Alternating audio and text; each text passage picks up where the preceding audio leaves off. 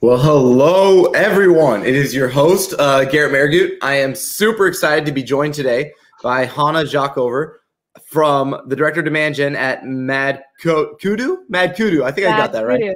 Yeah, Mad Kudu. Thanks for joining us today, Hannah. How are you? I'm good. Thanks for having me. Well, I was taking a look at the platform, and I love some of the stuff you all are doing, like fast lane for certain website visitors. Mm-hmm. I know for a lot of us, right, we're trying to use Drift and chatbots and things like that. What are some of the things that we can do better to try to get those ideal accounts activated from our website? Is there a piece there that we could all be doing differently, like with how we're approaching chat and getting people, like almost like marketing being like sales development, right? Like where we're actually targeting people and talking to them actively with chat? Is there a way we can be doing that better?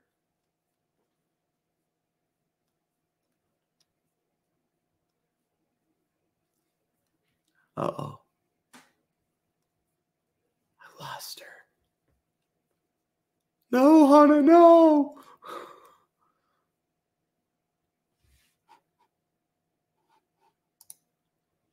Let's see. We're frozen. This is a tough one. Let's see.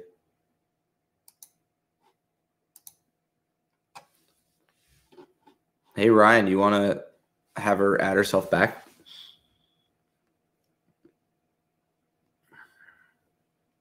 Hey, everybody. So we're going to be talking about demand generation and more. Just give us a sec. We lost a good soldier. I know. I'm going to have to eat my own sour candy the entire time. That is... I'm going to be alone eating my sour candy. So, yes, thank you, Shanti. Oh, man. All right. Which one should we do today, team? We got warheads or we have toxic waste. I haven't done toxic waste. Oh, my gosh. It's a mystery flavor, too. If we lose Hannah forever, we're just going to talk about lead scoring today.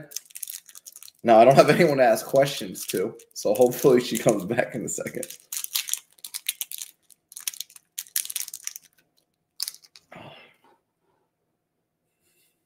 Yes.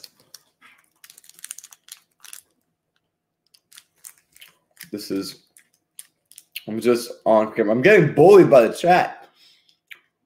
Oh, so sour. So, haven't had this happen yet. Oh, man. Oh. Okay, I did it. Are you guys happy?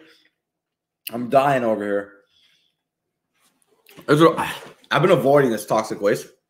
I've just been doing warheads lately. I can't believe I came up with this because I hate sour candy. And now I do a show just with sour candy. All right. Well, we're not dropping on our viewers right now, which is interesting. Apparently, no one really cares about what I say. Oh, wait. We're back. Goodness, what an awful time for my internet to go out. I'm so sorry. I'm on my phone. Oh, you're all good. Our viewers didn't drop at all. I'm realizing it's just because they don't. I don't know. I think we're just, like the Twitch live stream. Like I started getting into Twitch because I wanted to kind of see what that whole world was like. I think people just like live streams. But we are back. I think so too. Are you okay? Are we ready? Are we good? Yeah, I'm just hoping my video doesn't freeze anymore. So let me know if I start getting chopped. You're all good. So I have this question around lead scoring. We are trying to come up with a balance of how much is based on actions that people take, how much is based on their firmographics, and then how we balance that. What's been your experience on setting up lead scoring? Yeah. So I have always looked at it in different categories.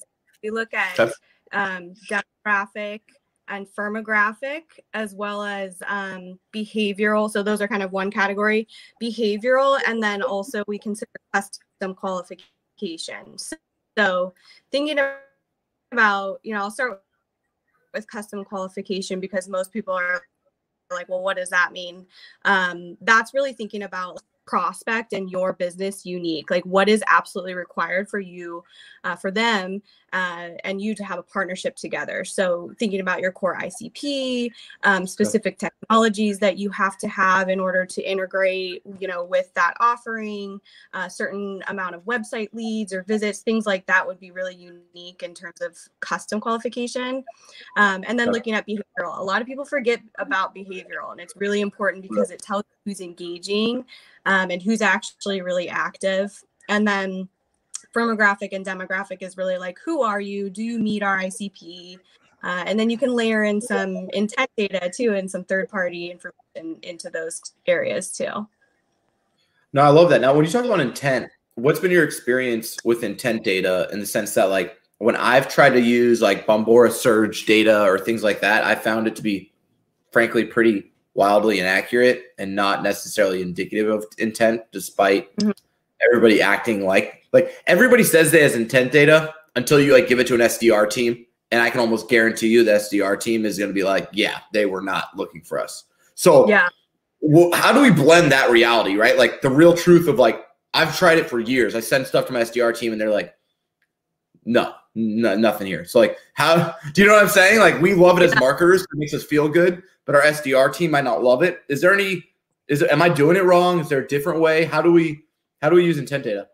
Yeah, I think it's more, people get really excited about intent data. And I think we need to understand like, well, what is the data that is important? So not just like, wow, they're interested in reading articles about content marketing or predictive lead scoring, but is their organization in a space where they're going to be looking for that type of technology? So an example would be the Mad Kudu tool uses predict leads, where they're scraping the entire internet and they're looking at companies that are hiring for a certain role. So for example, if they're hiring for a director of demand gen, then we know that they could be eligible or in the market for that, type of SaaS offering that we provide. I like that. And so what you're saying is there's a trigger moment associated with hiring that we know, like for example, in my business, we target directors of demand gen. And we find out very often that within 90 days of someone getting a job, they're usually trying to make a splash and they'll bring in another agency. And so we've seen that trend. So what you're saying essentially is figure out what that trigger is in your industry.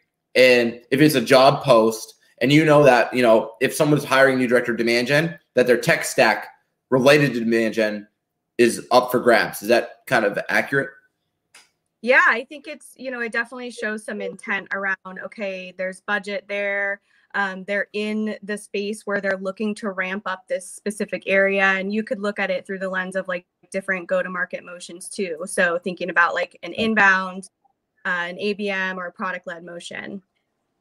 I like that. Now, it is sour and sass. Are you ready, Hannah? I am ready. Although I have to, since I'm on my phone, I have to kind of make some adjustments here. Okay. So bear with me. No, you're multitasking. That's incredibly important. Now, let me see.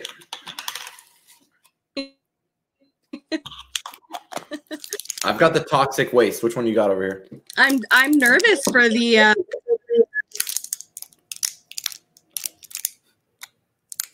I'm gonna have to eat candy alone again. Okay, so the toxic waste. Is that the one that we're doing? Oh yeah, we're doing the toxic waste. I'm doing what? These flavors are interesting.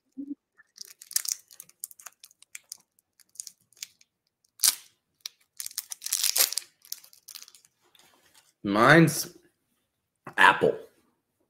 Watermelon. Yeah, watermelon. Okay, I'm allergic to watermelon. Just as a side note, are you ready? All right, go time. Hopefully Now. I'm not frozen again. Oh, you kind of are.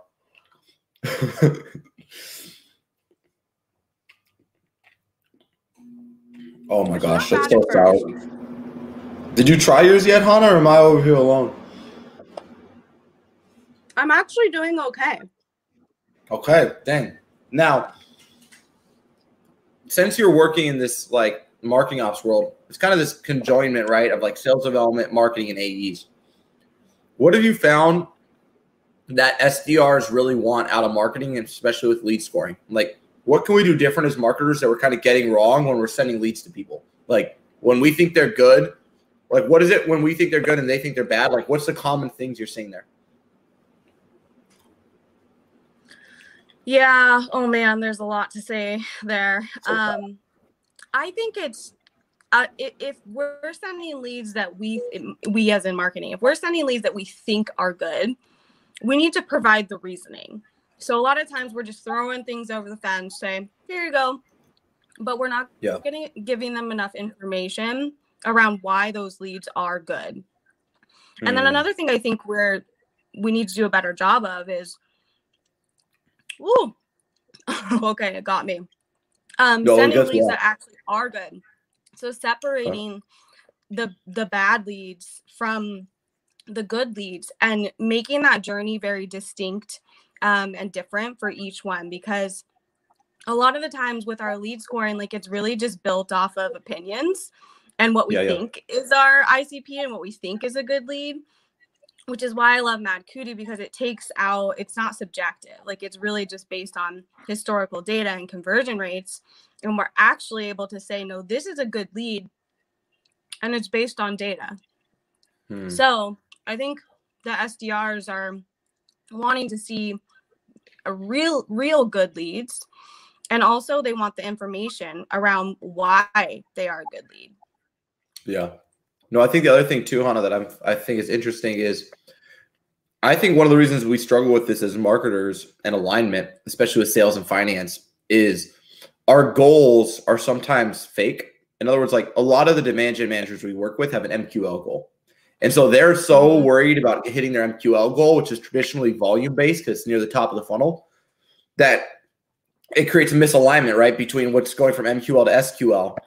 And with the sales development org, is there maybe a way that marketing teams can get wiser about how they set their own internal goals so there's more alignment, so that, you know, like, a marketing goal is aligned with the sales development goal, which is aligned with an AE goal, so that the team's working together? I'm back. Oh, look at that. Sorry, you were choppy on my phone. So can you repeat the question? Yeah. So I believe that one of the reasons why marketers have the reputation or the consistency of sending poor leads to sales development, and then SDRs who struggle to get good leads to AEs, right, because it's kind of a trickle-down thing, is because we each have our own goals, and they're traditionally volume-based. So marketing has an MQL goal. They got to hit that goal, and then they hit that goal, and they're like, woo, we hit our MQL goal, right? But then half of them are bad, and then SDRs know that, but they have to hit their SQL goal. So then they send half of them that are bad, and then the AEs are like, what the heck is going on here? Like, why do I keep getting these bad leads? Is there a better way for us to do goal setting internally so that we avoid that kind of conundrum? What's been your experience there? Yeah, I think that it ultimately comes down to being on the same page when it comes to definitions. You know, what is an MQL and how did we get to that definition, as well as what are the service level agreements attached to that? So, like, when I say that I have an MQL, we all agree on the definition, then I know these 3 things are going to happen right after that. And if there's a discrepancy there where it says, hey, like, we had this goal in place that we all agreed on, and this doesn't really meet that criteria, you know, that's when there's also pathways back to have those conversations. But I think it is more so about, like, creating these goals together and changing the perspective around what is the end game, because the end game should always be more sales wins. Like, I'm sorry, marketing, but sales wins are what's important, and revenue coming from that. So you can have MQLs. I keep hearing, like, oh, the MQL is dead. The MQL is not dead. The MQL definition and the weight that we put on the MQL has changed for sure. So I think it's about, like, what is your MQL criteria?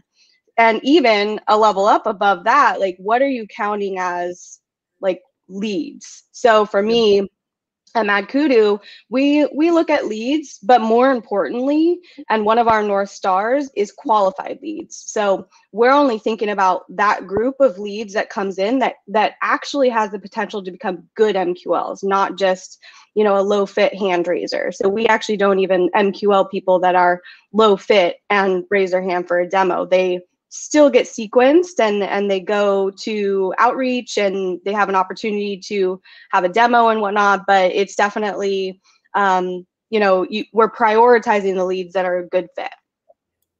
Now, that makes perfect sense, by the way. Now, you're going to have stages, correct, in your funnel? You have steps. And are you tracking those steps, Anna? So between each of your stages? Yep. What's been your biggest tip then to get people from each stage? Like, what have you found helps plug the gap? Is it calendar reminders? Is it text messages? Is it video? Is there any tactic you've seen that does a really good job of getting someone from each stage of the funnel or from each department to the next, and then from within that department to stages within that department? Like, what have you seen been the most success to maximize the efficiency of our pipeline, right? Like, I found when we scaled MQLs, we didn't scale SQLs because we had so much leakage. Like, how can we avoid leakage and things like that? What have you found in your career just focused on that? Yeah. I think service level agreements for sure can help manage that handoff and make sure that, you know, things are happening, things are moving. And even just, you know, there's a strategy behind lead management, right? Like, it's not just something you turn on and it happens. Like, you have to map out what it looks like. And when I would run lead management workshops, at the end of it, we would build what that schematic looked like. So you could see every single way that a lead could end up either at the end of the funnel, in the middle of the funnel, dropping out of the funnel. And at each step you saw, okay, there's a red flag here, which means that there's an action that needs to be taken. And we're going to tie some accountability to that action by sending an alert, an email alert, and salespeople don't always like this one, but, you know, copying decision makers and key stakeholders on those alerts. So, you know, if we all agree to it, it shouldn't be a problem to have everybody involved in that communication. So if I hear what you're saying is, first we need an SLA that says this is what we're agreeing to do for each stage, right? Marketing is agreeing that we're going to send you this, and then sales is agreeing they're going to take that and do this with it.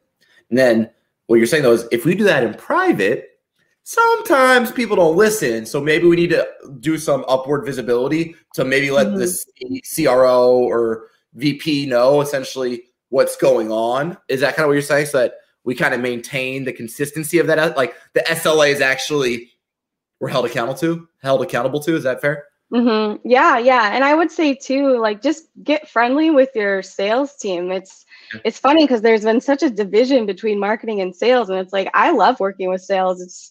They're your best friends. They should be your best friends.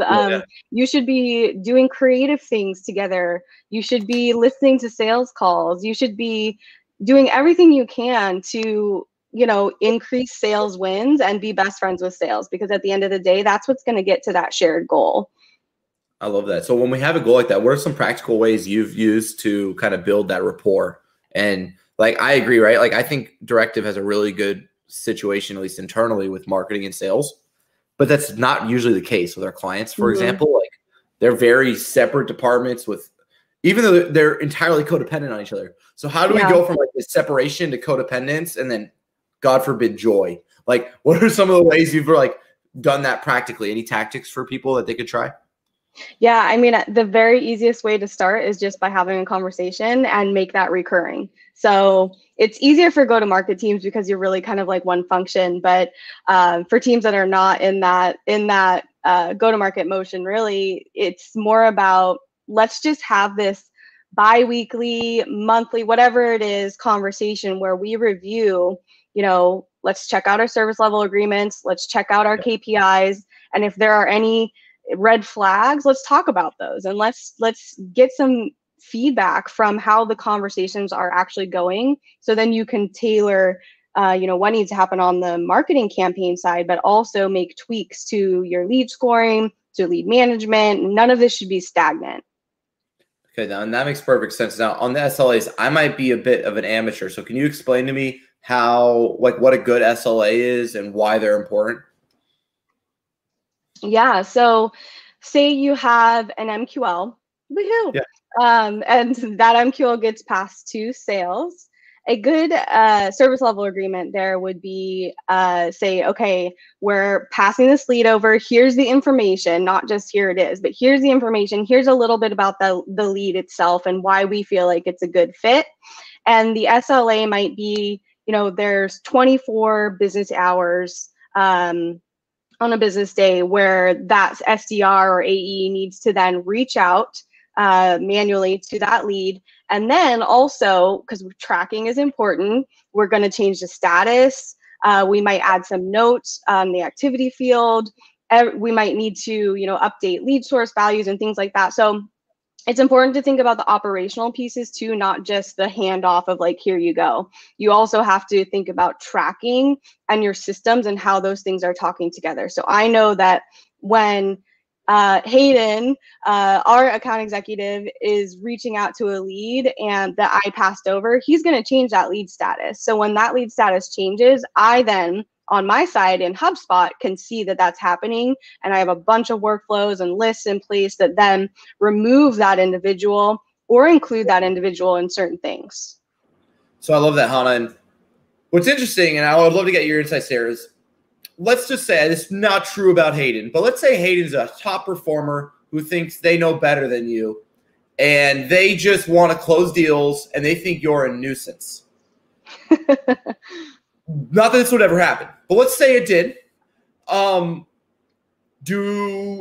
this to ever be effective culturally, do you have to let Hayden go, even though they're a top performer, if they're not following the SLAs? Like, because what I've seen is a lot of organizations kind of just crumble here because their top performers think they're better than the SLAs, and they kind of just do whatever they want, and then the SLAs become obsolete. Is there a way to deal with that internally? Like, what's been your experience there? Yeah. I would say there's usually a reason somebody goes rogue, and you can figure it out. Like, there's reasons for everything. And I think working with marketing ops professionals has really shown me that and given me the encouragement to like always find the reason, because things don't just break. So I would say, like, don't let them go, but understand the context, like what's going on, you know, have a sit down, have a discussion. I think we also forget about empathy sometimes and really trying to understand like what's going through, like what's frustrating you about this process. Let's pinpoint that issue. Let's figure it out together. And then let's make the necessary changes, because it really doesn't have to be that hard. But I think that there's this traditional, you know, culture on the sales side and like the division between marketing and sales, where it's like we feel like we have to butt heads because that's what's been told about how sales and marketing have worked in the past, but it's not true. No, I love that. And that's like, that's so, oh geez, look at them. They're trying to make us do some more sour over here. I did a lot on my own, guys. I'm losing all like taste in my tongue. All right, we're going to do one more. We're going to go to toxic waste. Are you ready? I still have my other one. Oh, you do? I love it. What flavor are you doing? I'm allergic to watermelon, so I'm avoiding that one. Apple scares me. Black cherry? I think that's going to be disgusting. Let's do it. Okay. I'll join you. Now, I have this like curiosity because you were once on the good side with us in the agency world, and you went to the dark side of in-house. Okay. Now, that's obviously, oh my gosh. See this thing, in-house knows how to get wrappers off. So 1 second. Oh, so sour every time. What do we need to know about working with in-house teams that you didn't know or just had completely freaking wrong when you were on the agency side? Like, what was your biggest like eye-opening aha moment going from like helping people run marketing ops to running your own marketing ops internally? Like, what was that like craziness that you didn't, that like maybe we're blind to on the agency side? Well, that's a good question, because I don't know that I mean, I'm only like a month and a half in, so I'm sure there will always be new learnings to be had. But I would say that the way that our agencies, ooh, this one's really sour. Really sour over here. I think the key is to just suck as fast as possible. No, I'm getting tears. This one's so sour. Okay, reset. So I think that the way that a good agency should operate is you should be a part of that team. You should be, you know, an extension of the marketing team. And because of that, you should be able to kind of see the ins and outs of how things are working at the organization. The one thing I will say, I mean, I was very picky about where I was going to go in-house. So I think that, I'm grateful to be able to have been picky about that. But I think one thing you do see is that, you know, when you're on the agency side, you're only looking at a piece of the puzzle. There are so many other things going on that you don't have access to, you don't have visibility to. So I think for a lot of people moving in, you know, from agency to in-house, they're going to see the number of, or the amount of red tape that there is and the hoops that you have to jump through to get something done. I think it's a little bit different when you're at a startup as part of a go-to-market team, because you have the ability to move quickly and do lots of iterations on things. But for larger organizations, you're going to see a structure that is a little bit harder to navigate in getting things out the door, getting things approved, getting things created. So I think that that's probably the biggest kind of gotcha in moving from agency to in-house, that you don't really see a lot of what's going on. Okay. Now, is there a way for us to see that better? Like, if you're knowing that, like on the agency side, is there a better way to get a better understanding of the other pieces? So when you make a recommendation for your piece, it fits, right? Because a lot of times we see things on the outside, right? And we're like, how can they not fix this? This is so important, right? Because we only see that one piece. What can agencies do better to see more pieces in your mind so that their recommendations fit, you know? I think one of the number one things that I saw success in was having a better kickoff call. And even having a better discovery call and making sure you have the right people. Because you can get so much information up front around the problems that they're trying to solve, what's going on currently, if you're asking the right questions and you have that process in place. So a lot of the times you say, oh, awesome, this project sounds great. We're going to kick off and focus only on this one project. When we kicked off with clients, we zoomed out and we said, what are your goals as a company? Like, what direction are you heading? What's your revenue goal? Like, what does this split look like? What are you doing today? And then how does this project fit into that? So we could really work to make sure that we're not just delivering, but we're delivering in a sense that is going to span beyond just the project, is going to align with the organization's full goals.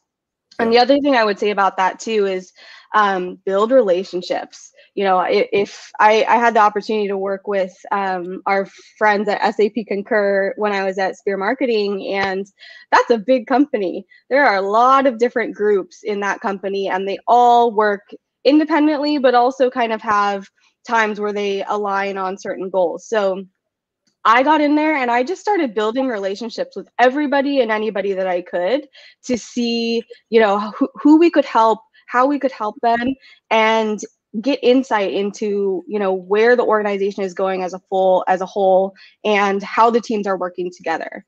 Yeah, no, I love that. And I think I have this saying that I say rapport building is more important than report building. And I think that's exactly what you're communicating. And I've found the same thing with like sales and marketing, alignment, lead scoring, SLAs, is that if you keep going back to the paper, look what it says on the paper, look, you know, is less impactful than listening and saying, how are you feeling about this? What can I do different? And then creating that rapport to then create change. So I love where your head's at. In closing, what's your big prediction moving forward? You know, when you say the MQL is not dead, and lead scoring and lead handoff and marketing teams, where do you see marketing and sales alignment going? Do you see us going to shared goals? Do you see us becoming more isolated on our goals? Kind of where do you see the future at, and how can we future proof ourselves as we're going into our next, you know, QBR season or, you know, planning season. How can we try to reset so that we're future proof with sales and marketing alignment? Yeah, I definitely think shared goals is definitely something that's trending and people are starting to explore. I also think that this is the year of people kind of doing like a data audit and a tech audit and really looking at what they've got going on. I mean, we all know that like technology waste is crazy. So I think there's a big role to play for marketing operations and revenue operations to kind of bring all of that together and make some decisions there. And I think in terms of sales and marketing, it's how can we harness this data? How can we build a better relationship with each other to make this journey better for our potential customers and easier for us to achieve our larger goal? So whether that's, you know, saying, hey, we have all this data about these leads, and we can then say, we're not going to send sales these leads, or we're going to automate this, you know, we're going to have an automated SDR sequence. So you're just, by using the data and by organizing it and thinking about how we can thoughtfully leverage it in both the relationship with the prospect and the relationship with each other, I think is going to do, you know, us so much good in the long run. No, I totally agree. And I think that's like what Mad Kudu is doing, right? That's different in the sense that you have these old school Marketos and Pardots and HubSpots to a certain extent that are databases more than like CDPs. Like they're not necessarily like hubs of information that are fully integrated. They're still somewhat legacy. And I completely agree that in the future, and the top performing marketing teams right now are connecting all their different data sources, creating rules and instructions with conditional logic, and then leveraging everything from a central spot. And I definitely do believe that's the future. So, but thank you so much for hopping on with us today, Hannah. And if people want to follow along with your journey, how can they do so? Yeah, I'm on LinkedIn, I'm on Twitter, and I'm pretty noisy on LinkedIn, and I'm noisier on Instagram, so I won't share that. But yeah, you can follow me there. Do you have time for a little joke? Yeah, I will. Are you kidding me? There's always time for a joke. What do you got? It's not my joke. I didn't write this joke, but I wanted to share it. How many marketers does it take to screw in a light bulb? 2. Not too many, but they outsourced it. I like that. That's pretty good. That's pretty good. Thank you so much, Hannah. Mic drop. That was awesome. Thanks for being on Sour and Sass. And that's our show, everybody. Bye. Thank you. Bye.